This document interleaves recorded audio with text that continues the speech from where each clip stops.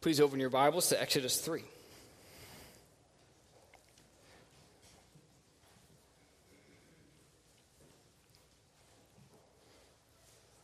Are we using the ESV or the NKJV? Okay, I guess I'll use this Bible then. Exodus 3, starting at verse 16. Now, before we get to our section, verse 16 to 22, it's important to know kind of where we've come, because I am preaching a sermon which is in the middle of a series, so it's good to get at least some background before we dive into it. So even just in chapter 3, we read about Moses and the burning bush. We learn about how God came down in fire, in a bush, and then revealed himself to Moses in this way. And he is calling Moses to a very specific task, to bring a message of rescue out of the bondage of Egypt, out of a bondage of slavery. And Moses, finally being at least a little bit honest with himself, says, "Who am I? How can I be adequate for this task?" And he's not. But the Lord says, "I will be with you. You are inadequate, and there are dangers, but I will be with you. So it will work."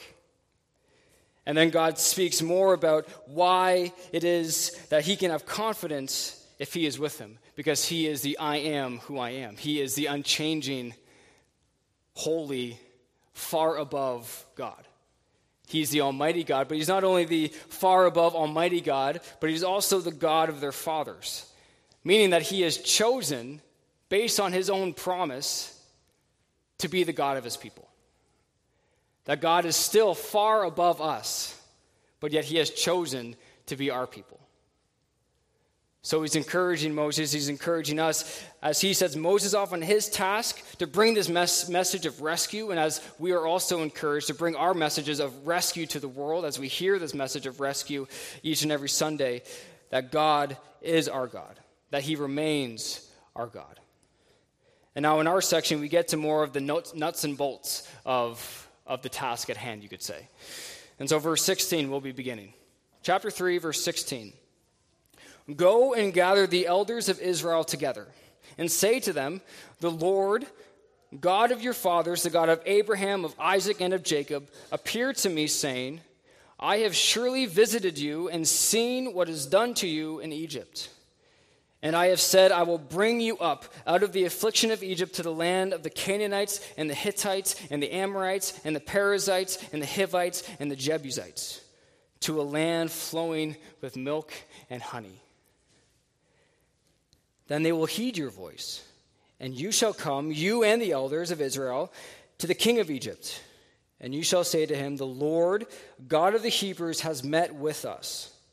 And now, please, let us go 3 days' journey into the wilderness, that we may sacrifice to the Lord our God. But I am sure that the king of Egypt will not let you go. No, not even by a mighty hand. So I will stretch out my hand and strike Egypt with all my wonders, which I will do in its midst. And after that, he will let you go. And I will give you this people favor in the sight of the Egyptians, and it shall be, when you go, that you shall not go empty-handed. But every woman shall ask of her neighbor, namely, of her who dwells near her house, articles of silver, articles of gold, and clothing.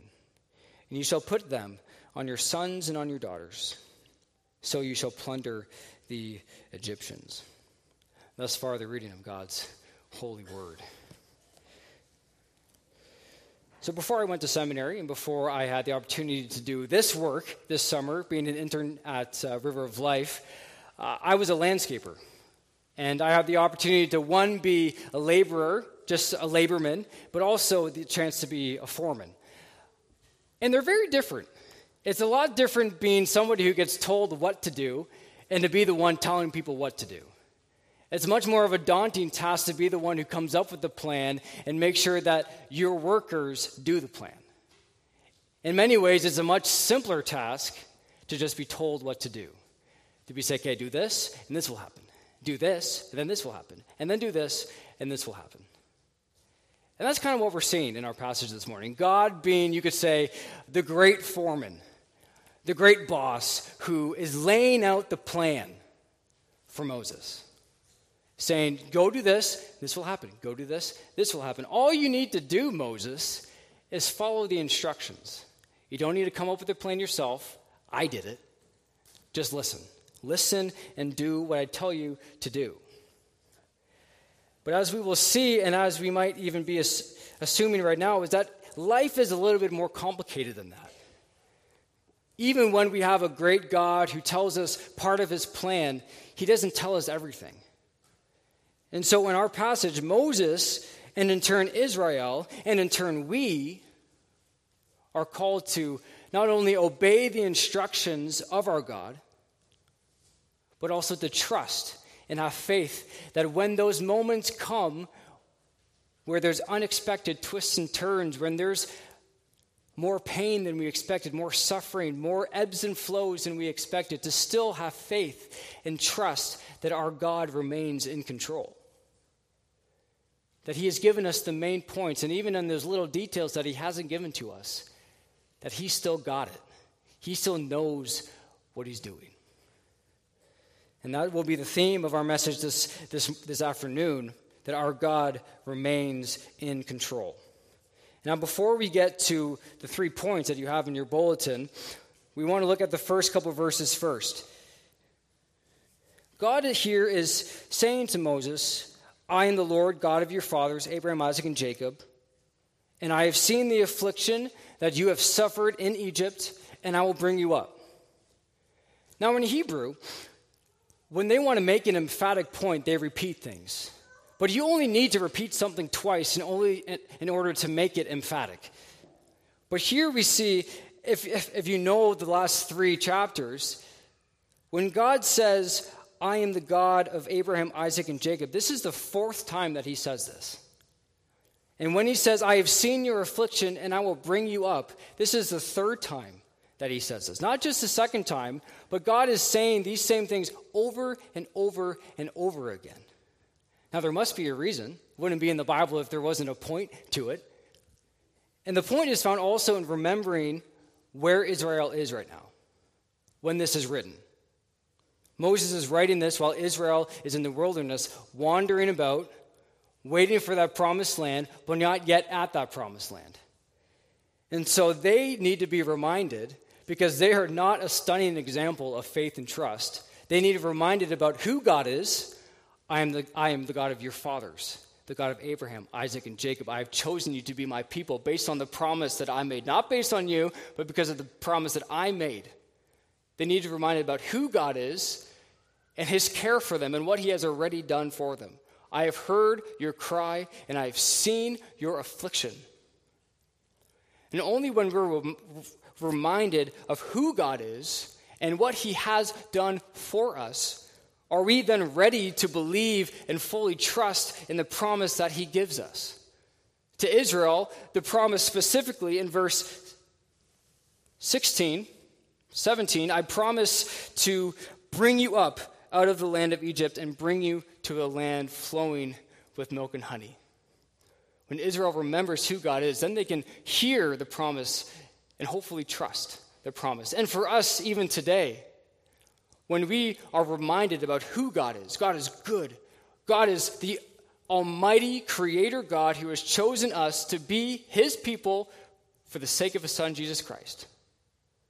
He makes a promise to us that I will bring you up out of the bondage of your sin and bring you to a promised land, to a new land. You can even hear that in the words of Jesus, where he says that I go to prepare a place for you, and in that place there are many mansions. God, Jesus, while he was even here on the earth, gives us this promise. I promise to bring you up out of your slavery and bring you to a land where there is many mansions. A land, you could say, flowing with milk and with honey. And so now we get to the plan at hand. So what we're going to do here is that we're going to go through the plan, the rest of the passage. We're going to see what the plan is. And then the second point, it says what the plan doesn't say. So we're going to start over and go through it again. And then we're going to look at the result of the plan. So first, what the plan actually says. Step 1, Moses, Go and tell the elders who I am and what I have done and what I will do. I am God. I have heard you. I will bring you up. Go tell them and they will listen. Step 2. Actually, before we go to step 2, one thing to note. What's important here, we can't miss it, is that God specifically says over and over again that the land is prosperous. That's what a land flowing with milk and honey means, that it has prosperity. Now that's important because the very reason why Israel came to Egypt in the first place was because Canaan had a famine. And so they wouldn't even want to go back to Canaan if they weren't assured that that famine hadn't ended. And that famine actually turned into milk and honey, prosperity. And so even in this message, God is assuring his people, the famine's over. I am bringing you in my grace and in my mercy to a land of prosperity. Well, you will be prosperous. Step 2. With the elders, go and tell Pharaoh. Tell him to let us go for 3 days so we can go in the wilderness and worship God. Now, those of us who know the story of the Exodus know that they didn't just leave for 3 days, right? They left permanently. So the question is God tricking Pharaoh here? Is he saying, let us go for 3 days and we'll just get out forever? No, that's not what's going on. What's going on is that God is showing Moses, and particularly he's showing us today, the cruelty of Pharaoh. That even this small request, Pharaoh, just let us go for a few days. I know work will be slow, but just a couple days, let us worship our God and we'll be right back. And even that, Pharaoh says, no. Not even a little bit. You are staying, you are working. And so it displays the cruelty of Pharaoh, but it also displays the glorious purpose of God. That in the end, as we may well know, that they don't just leave for 3 days, but they leave permanently. Permanent rest, permanent in this new promised land. Step 3. Because Pharaoh won't listen, God has to do something. God has to compel Moses by many wonders. And after these wonders come, again, we may know them as the 10 plagues. After these wonders come, then Pharaoh will listen and will let you go. And then step 4, have the women ask their neighbors, particularly the ones that are near to them, for articles of silver, gold, and clothing, and they will listen. You will leave not empty-handed, but you will plunder the Egyptians. So this is the plan, step by step by step. And in a sense, this is a very simple plan for Moses. Just do it. Everything will work out fine. But again, as we've said, life is more complicated than that. And the Israelites in the wilderness, looking back on this event, would know too that it didn't happen that smoothly. That there were ebbs and flows, that there were ups and downs, that there were more suffering than they anticipated. God laid out a plan simply, but he didn't give every single detail. Let's go through it again. So step 1, we said that go and tell the elders, and they will listen. And they do listen. To be fair, the first time they do listen, but immediately when Pharaoh rejects them for the first time, they all of a sudden don't listen anymore. They don't listen. They reject God. They reject Moses as their deliverer.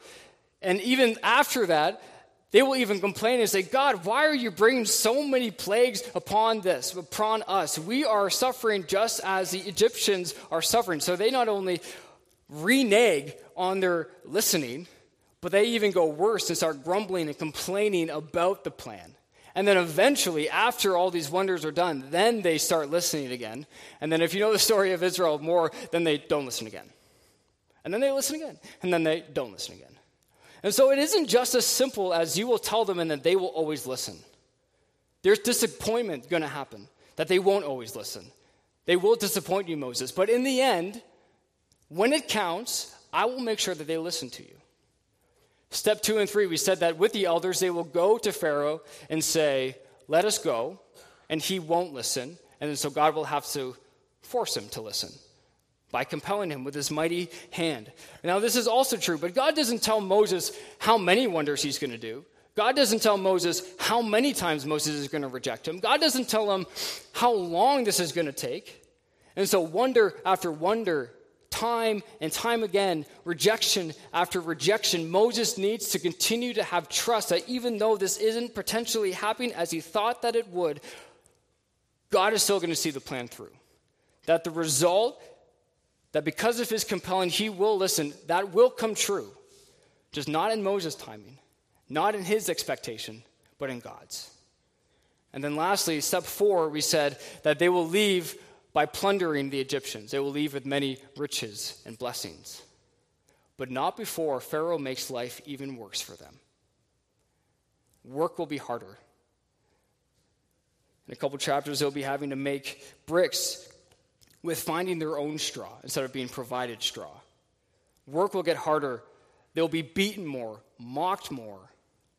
And so, yes, they will eventually have riches and blessings, but not that simply. Not before things get a lot worse. And so my question is, do you think that Israel needed to hear this while they were wandering in the desert? That they're wandering, expecting this beautiful promised land of milk and of honey, but they're in a desert where there ain't no milk and there ain't no honey. Do you think they need to hear that even when things aren't going as they expect, that God is still in control? I think so. And do you think that you also need to be reminded of this? Because you and I have been promised many things as well. You and I have been promised that by the work of the Holy Spirit, if we put our faith in Jesus Christ, that we will be rescued, saved, brought up from our bondage to sin. That more and more we will be sanctified, made more holy. But what happens when that sanctification is painful, as it often is? When there is guilt and shame, where there is hurt relationships, where there is loss of pride. Do we respond to that painful sanctification with trust, saying, yeah, this hurts, but I know that God's in control of this, and I know that this is for my good? Or do we sometimes doubt and say, God, I just want to be holy, but don't do all this painful stuff, right? Just bring me to that holiness without hurting me, without bringing me through hard times. We've been promised that we will be rescued, brought up from our broken bodies, that one day our perishable bodies will be changed in a twinkling of an eye and be made into imperishable bodies. But what happens when we look around at our loved ones and we see their bodies deteriorating, breaking, collapsing, cancer, broken limbs, old age? Do we respond in trust that even when our loved ones are suffering so much as they are, that God is still in control, that God's plan will come to fruition? Or do we sometimes doubt? Do we sometimes doubt in the providence and in the control of God? And very closely to this, Israel was promised, I will bring you up to a new land. We are promised that we will be brought up to a new land. But what happens when we look around and we see war tearing apart countries, war tearing apart families? What happens when we see famines in East Africa? People who have little to no food have more little and even less food. What happens when we look at our culture around us and we see how worldliness, wickedness, evil, sexuality, sensuality, I could go on, seem to be ruling the day, seem to be taking charge, and there ain't much we can do about it? Do we respond and say, this is bad, but God has this? Or do we doubt? Do we doubt that God is really in control if there is so much worldliness around us? Worldliness that even creeps into our own hearts, into our own churches. I think we need to be reminded of the control of God. That even through these moments of pain, suffering, and not just moments, but it seems quite often, that God is still in control. That God still has the whole world in his hands. And by grace, in our passage, we are reminded of this control. We're reminded that God gives the main points, but doesn't give the little details. But even in the little details, he is still in control. He is still that great foreman. we're reminded in our passage, but we must see that we're reminded even more in the greater deliverer, in the succession of the greater plan of redemption. That Jesus Christ came to save us, to die on the cross to save us, but not before he was broken, beaten, mocked. He came to save us, to be exalted for saving us, but not before many other terrible things happened to him. But at the end of it all, what did Jesus say? Not my will, but your will be done, O God. You are the planner. And though come what may happens to me, your will be done, and you will guide me through it. And our passage ends with a glorious result, the result of the plan. I'll just read the last two verses again. And I will give this people favor in the sight of the Egyptians, and it shall be when you go, you shall not go empty-handed, but every woman shall ask of her neighbor, namely of her who dwells near her house, articles of silver and of gold and of clothing, and you shall put them on your sons and on your daughters, so you shall plunder the Egyptians. So God's plan, the plan that he gives Moses, and the plan that he gives us, ends with riches and blessings for his people. That is his glorious end. And if you remember, too, this is a fulfillment of a promise that God made about 400 plus years before this. When he was talking to Abraham, making a covenant with him, he said, yes, your descendants will be in slavery for 400 years. But when they leave, I won't only punish the nation who put you in slavery, but I'll also bless your people, your descendants. They will come out with abundance. They will come out not empty-handed. And so God fulfills his promise there. And look how it describes the amount of riches that they get. And you shall put them on your sons and on your daughters. Commentaries say that it speaks this language because of the vast amount of what these blessings will be. That a parent alone could not carry the silver and the gold and the clothing themselves, but their children had to pitch in. That there was more than just one person could handle. The whole family had to come and carry it together. And it says also that by this you will plunder the Egyptians.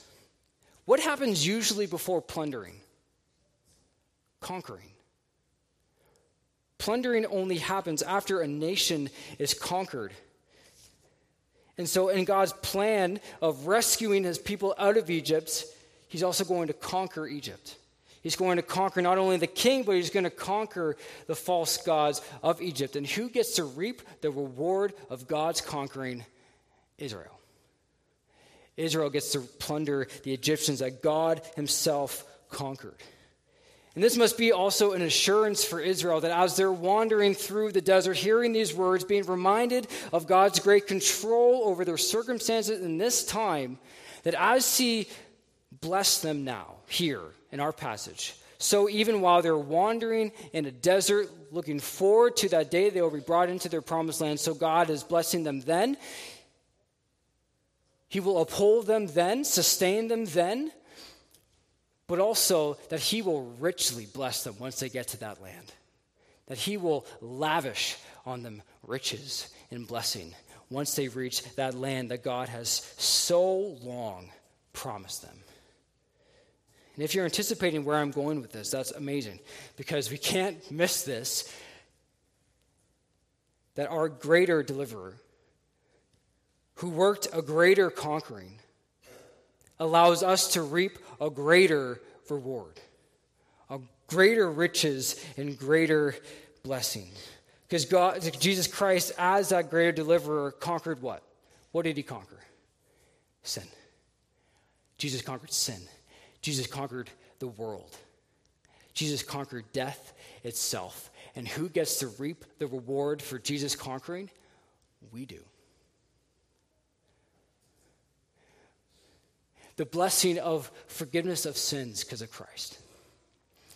The silver and gold of assurance of salvation when we put our faith in that Jesus Christ. The clothing, you could say, of the great comforter and helper being given to us to live in each and every one of us. Because of Christ's great work on the cross, we reap an amazing reward. When you look back on the conquering of Christ, when you look back at God's plan succeeding in the death of Christ, does that fill you with trust?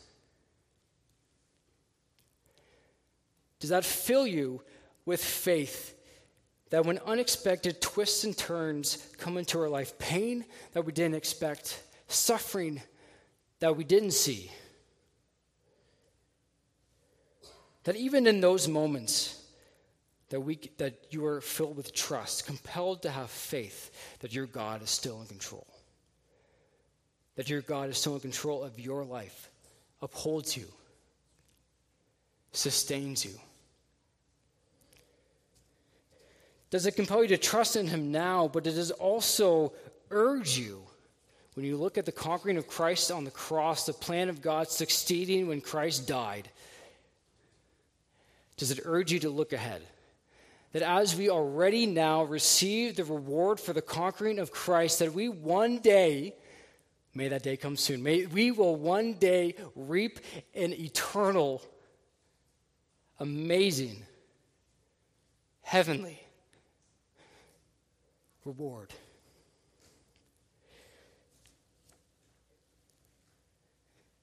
That we will be lavished with eternal life,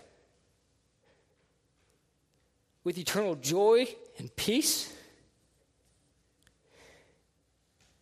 and that as Israel was brought up out of their bondage in Egypt to the promised land, flowing with milk and honey, so we will be brought up out of this broken world, completely brought up, rescued from our bondage of sin, brought to a land not just flowing with milk and honey, but flowing with the living water of Jesus Christ.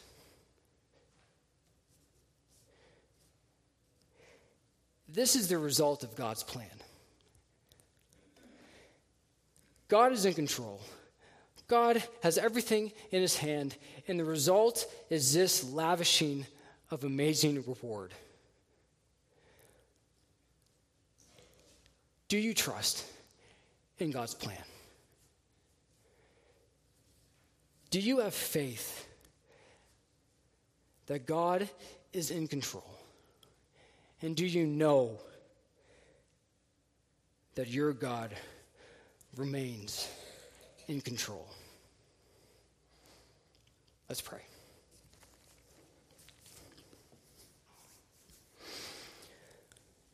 Our God and our Father, our great planner and our great foreman, God, thank you for choosing us as your people. Thank you for your word, and especially for Jesus Christ, who gives us the confidence, the assurance that we who are forgetful people need when our lives aren't as good as we want them to be, when we sin more than we should,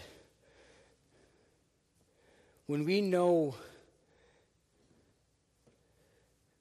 that pain and suffering are a reality in this life, so that even through these moments we can trust, because of the work of Christ, in your plan, that you are in control of not only the main points but also the small details, that you're in control and you're even gracious and merciful through all of it, that by your grace you lead us through the ebbs and flows, you lead us through the ups and downs. God, help us to trust that. Help us to put our faith in that. God, we pray this in the name of our Savior, our King, our great deliverer, and the great conqueror, Jesus Christ.